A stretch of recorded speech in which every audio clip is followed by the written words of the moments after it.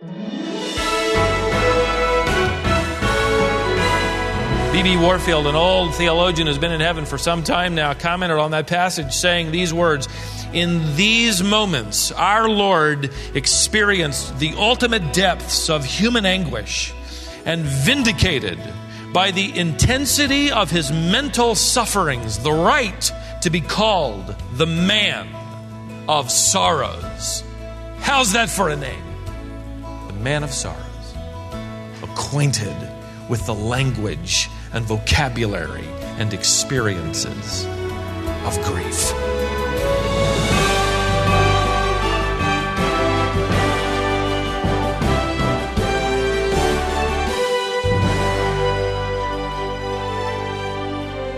Jesus Christ was the man of sorrows, and he knows from firsthand experience how to relate to us when we face dark times of doubt and despair.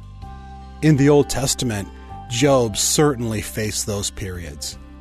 Today on Wisdom for the Heart, Stephen Davey takes you to a passage from Job's life that's commonly referred to as Job's Lament. You're going to learn 4 principles for dealing with despair. Accept only God's thoughts. Refuse counsel that doubts God's sovereignty. Remember you're not the first believer to suffer. And give God what energy you have to bring hope to others. I found it interesting that as I've read the stories of 2 people who suffered greatly, I found it intriguing that both of them wanted to be left alone in the dark.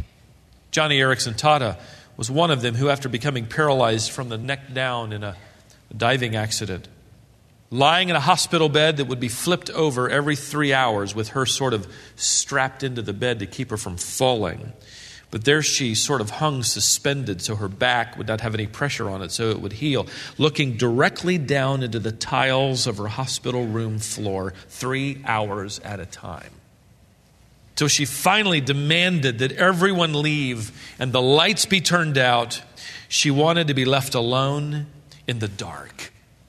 That's the vocabulary of this man who has hit rock bottom. Job even suggests in verse 8 that somebody conjure up Leviathan. An interesting phrase. The great sea monster, Isaiah called him the dragon of the sea.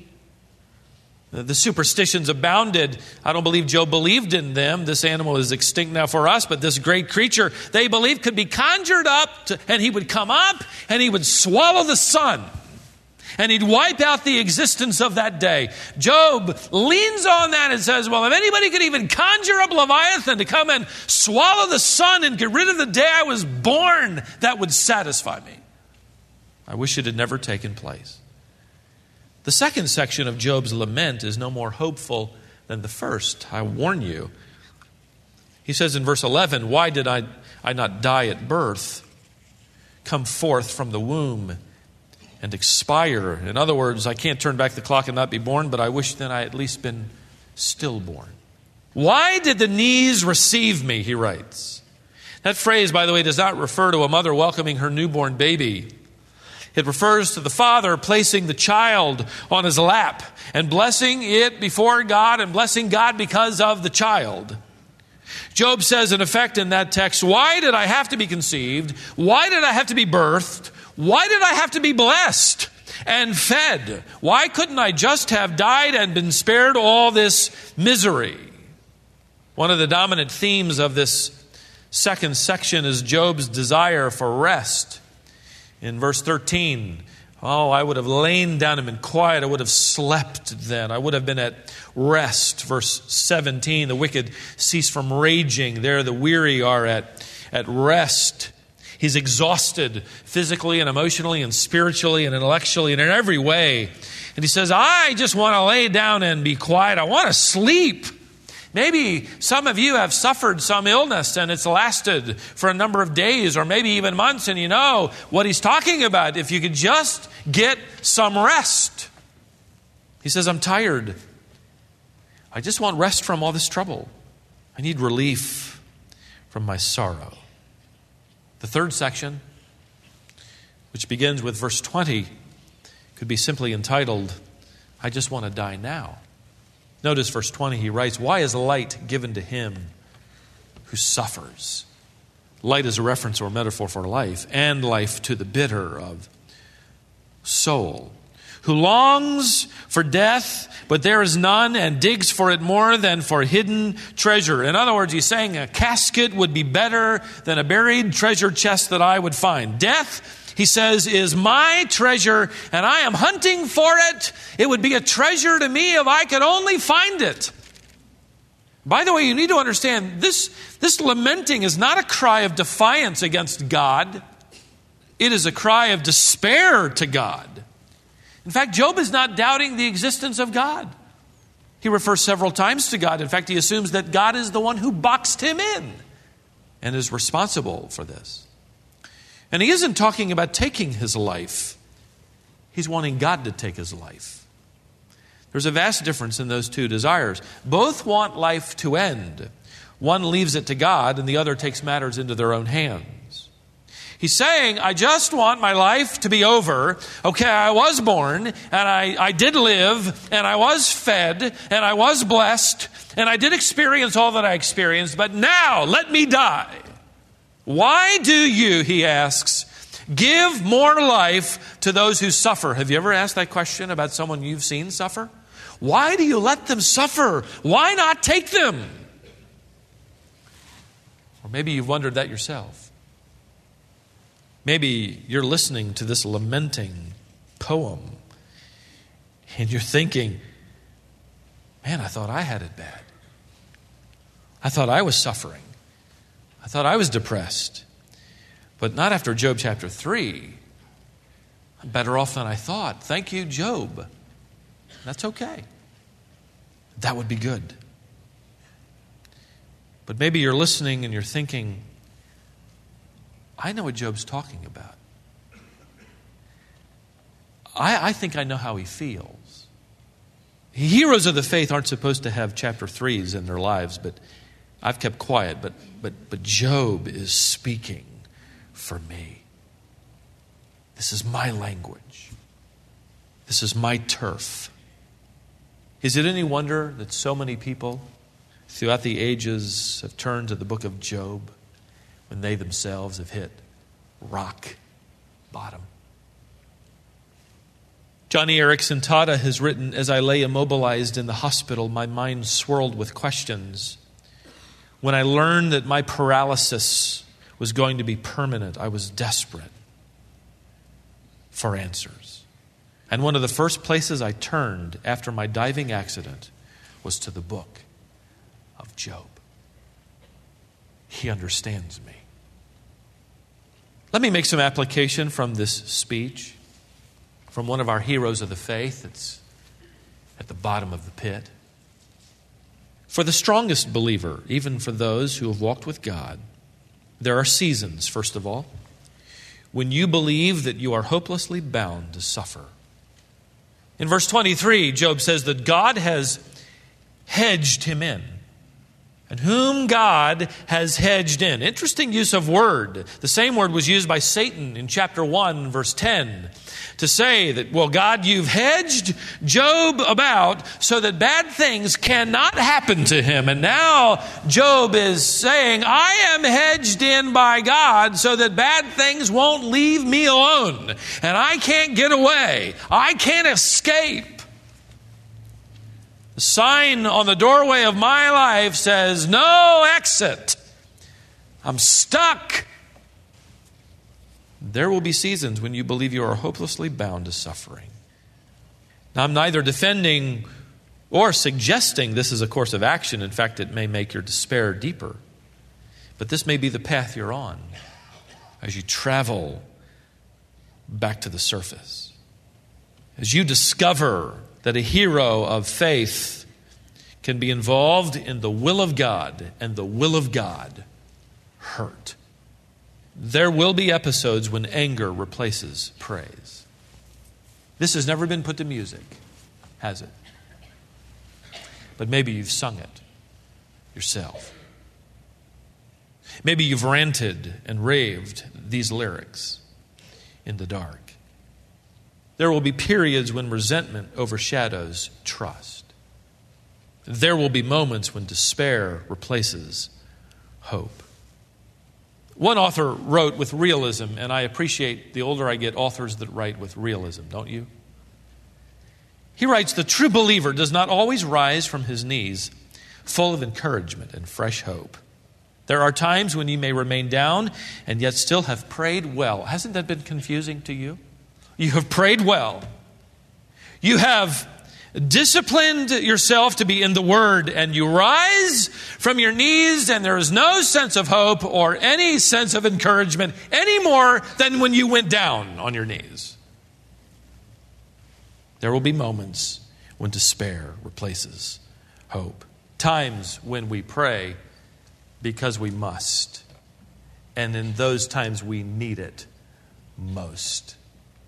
Are often times when it's hardest to pray.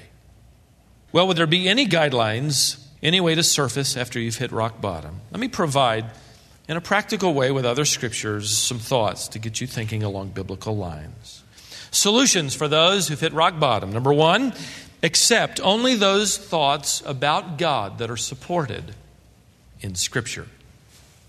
Destroy every speculation, every lofty thing raised up against the knowledge of God, what God's Word says about God in that self-disclosure.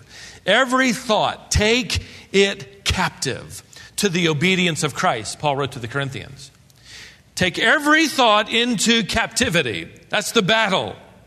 Treat those thoughts coming toward you, as it were, like baggage at the airport. You run it through the scanner to see if there's anything dangerous, any weapon that might make its way inside and burrow its way down into your heart.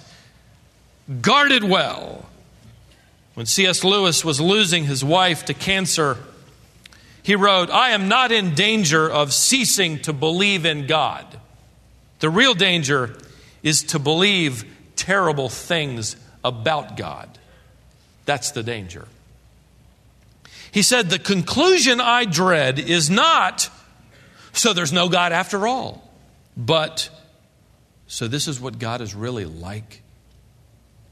Well said.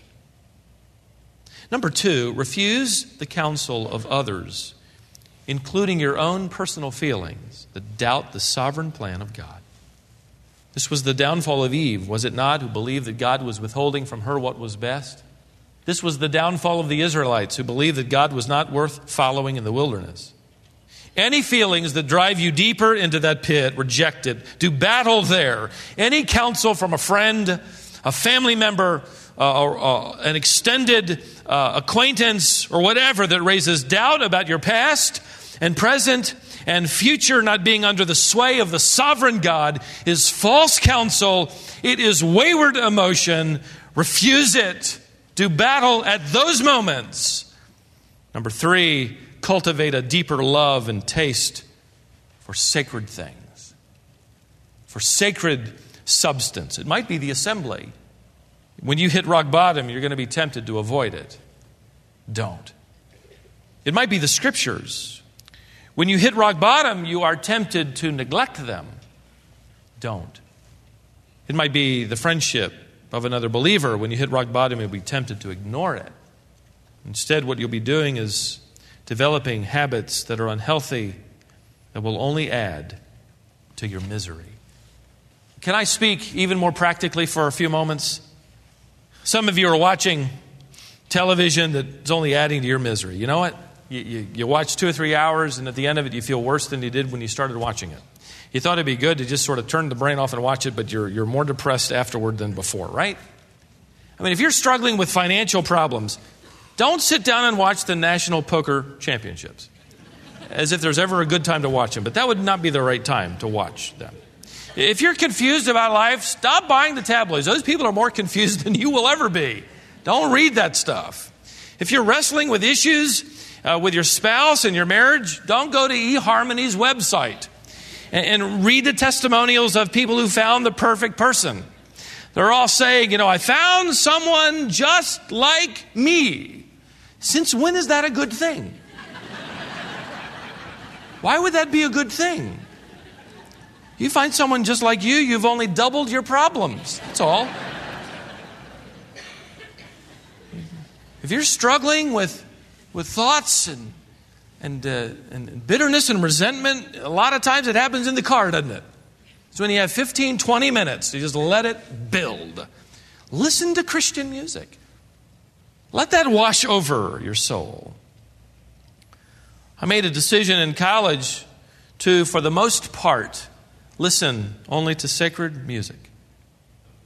Now the tunes that I like, that dance around in my mind, provide comfort and counsel and hope. Let me just add to that. Cultivate a deeper love and taste for sacred things. Even before you hit rock bottom, you're headed there at some point in life. There are pits along the way. And you need that book to pull off the shelf to read. It's ready. It's waiting for you. Those CDs, you need to have them in the car. You need to be prepared then and there to pop one in and let it bathe your mind with hope. Cultivate a taste for sacred substance. Number 4, remember you're not the first believer to suffer such grief that you want to be left alone. You're not alone. Through the course of this study, it has been so moving to me to hear stories of people in this assembly who sit around you, maybe you're one of them, who understands the language of Job. I had a guy come after the second service, just a few moments before the service started. I was visiting with those who were visiting our church. And he waited until the end, and he came up and he said, "Stephen, I've been coming here a year. I don't know what you look like." And he stepped real close to me, and he said, this man's probably 35 years old. He says, "I have an eye disease, and I can't see anything past there, and there's nothing they can do for me. And I don't know what you look like, and I wanted to see." And I thought, it's scary, isn't it? If you don't come back, we'll know why now. Isn't that something? We shook hands and parted. You're not alone. In fact, beyond one another, we have a brother. One of our brethren, Hebrews 2:17, called Christ, who was made like us in every way. He of whom it is written was deeply distressed and troubled, overwhelmed with sorrow to the point of dying. Mark 14. B.B. Warfield, an old theologian who's been in heaven for some time now, commented on that passage saying these words: "In these moments, our Lord experienced the ultimate depths of human anguish and vindicated by the intensity of his mental sufferings the right to be called the man of sorrows." How's that for a name? The man of sorrows, acquainted with the language and vocabulary and experiences of grief. Number 5, give what little energy you have to something that brings help and hope to others. Whatever you muster, whatever you can, give it to someone else. And that often brings great hope and healing. I've referred already several times to Joni Eareckson Tada. Some of her story is recorded in a book that I have been reading, edited by John Piper and Justin Taylor, entitled Suffering and the Sovereignty of God. In fact, Joni provides chapter 9. And although I apologize for reading so much of it, I want to give it to you because I think it's such a powerful illustration. Trapped face down, staring at the floor hour after hour, my thoughts grew dark and hopeless. All I could think was, God, I prayed for a closer walk with you. If this is your idea of an answer to prayer, I am never going to trust you with another prayer again. I can't believe I have to lie face down and do nothing but count the tiles on the floor of this torture rack. I hate my existence. I have asked the hospital staff to turn out the lights, close the blinds, and shut the door. Sound familiar? She writes how a friend came and listened to her rant and rave and cry. In fact, she shared tears with her and just was there in the room listening, sharing it with her. And then, after some time, her friend put a Bible on a little stool and squeaked it under the bed where Johnny was facing, just a couple of feet from the floor, and opened it to Psalm chapter 18 and just let her read. In my distress, I called upon the Lord and cried to my God for help. Well, it was quite a long journey for her. Of course, you know, as well as I do, friends, many of you do, that Johnny is determined now to provide an estimated 18 million wheelchairs to the disabled of our world, along with the gospel of Jesus Christ. My wife and I have had a chance to meet her. What a remarkable servant of God. She goes on in that chapter to write, not too long ago, I got an email from a woman named Beverly who wrote, Dear Johnny, I am out of hope, but I'm wondering if you might be able to help my husband, Ron. He's a pastor. He was in an accident last year that left him a quadriplegic. For some time he continued to work, but now he's resigned. He no longer wants to get out of bed. He doesn't talk. And he doesn't want the lights on in his room. He doesn't seem to care about our family anymore. We all seem to be falling through the cracks. My husband feels useless and hopeless. We need help. I responded by calling information and tracking down Ron and Beverly, and I gave them a call. Beverly answered, and after some time of sharing and praying with her, I asked if I could talk to Ron. She knocked on his door, and he actually let her tuck the phone under his ear. He would not respond. I talked a little bit of shop about quadriplegia. I wanted to move beyond those topics, however, and bridge the conversation to spiritual things. So I started to share favorite scriptures that have sustained me through the toughest of times. Like the 18th verse of Romans chapter 8, for I consider that the sufferings of this present time are not worth comparing with the glory that is to be revealed to us. Silence on the other end. I even sang to him. Nothing. Finally, I did the only thing I could think of doing, which for some reason came to my mind. I asked Ron if he had ever seen a movie called The Shawshank Redemption. Why, yes, I have, he said. She said, I was shocked. For the first time, he responded. I was so happy. Well, Ron, do you remember when Red found Andy's letter? Do you remember what it said? I think so. Hope is a good thing, and no good thing ever dies. She said, you're right. Ron, there are 10,000 other quadriplegics like you and me in America. And all of them were lying in bed this morning wondering whether or not they should get busy living or get busy dying. Ron, I'm going to make a choice to get busy living. Will you join me today? And he said, yes, ma'am. I will. It was the words of one who understood his language that reached him.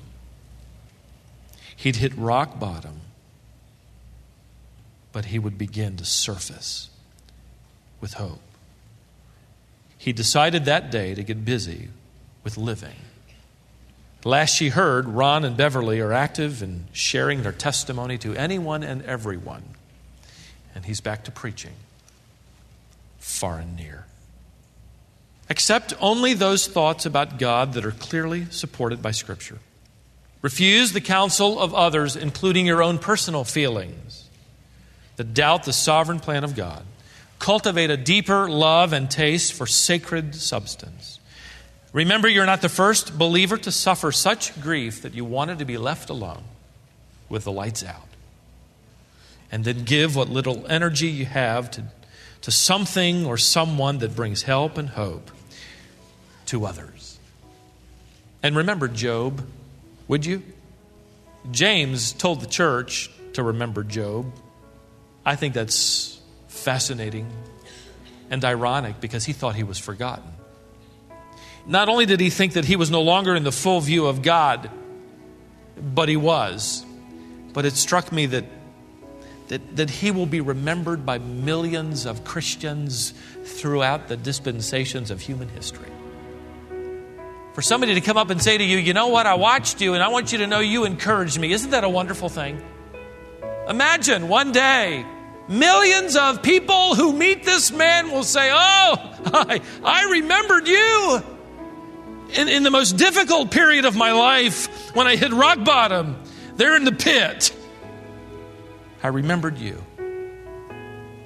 I discovered in you a true hero of the faith, even though there was chapter 3 in your life. And I began to live and get busy with living. And in your living, Lord, I found hope.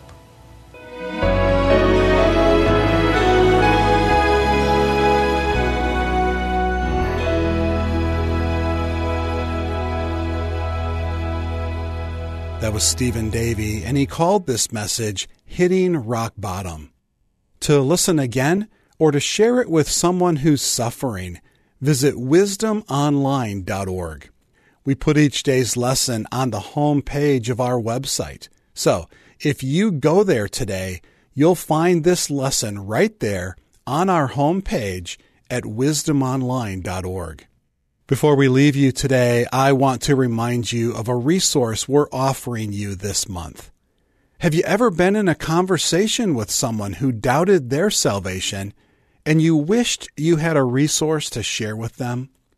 We can help you. The belief that you can lose your salvation is an error into which many Christians fall. Instead of living fruitful lives of joy and service to God, they live fretful lives, continually worrying about their relationship with God. The simple remedy is found in the pages of God's Word.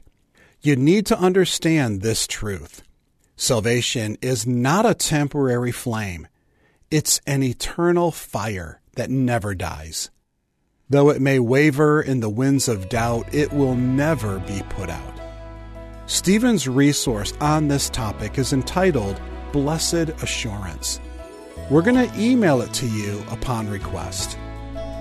When you get to our website, you'll see the link right there. Visit wisdomonline.org right now to request your copy of Blessed Assurance. Then join us back here next time to be encouraged with more wisdom for the heart.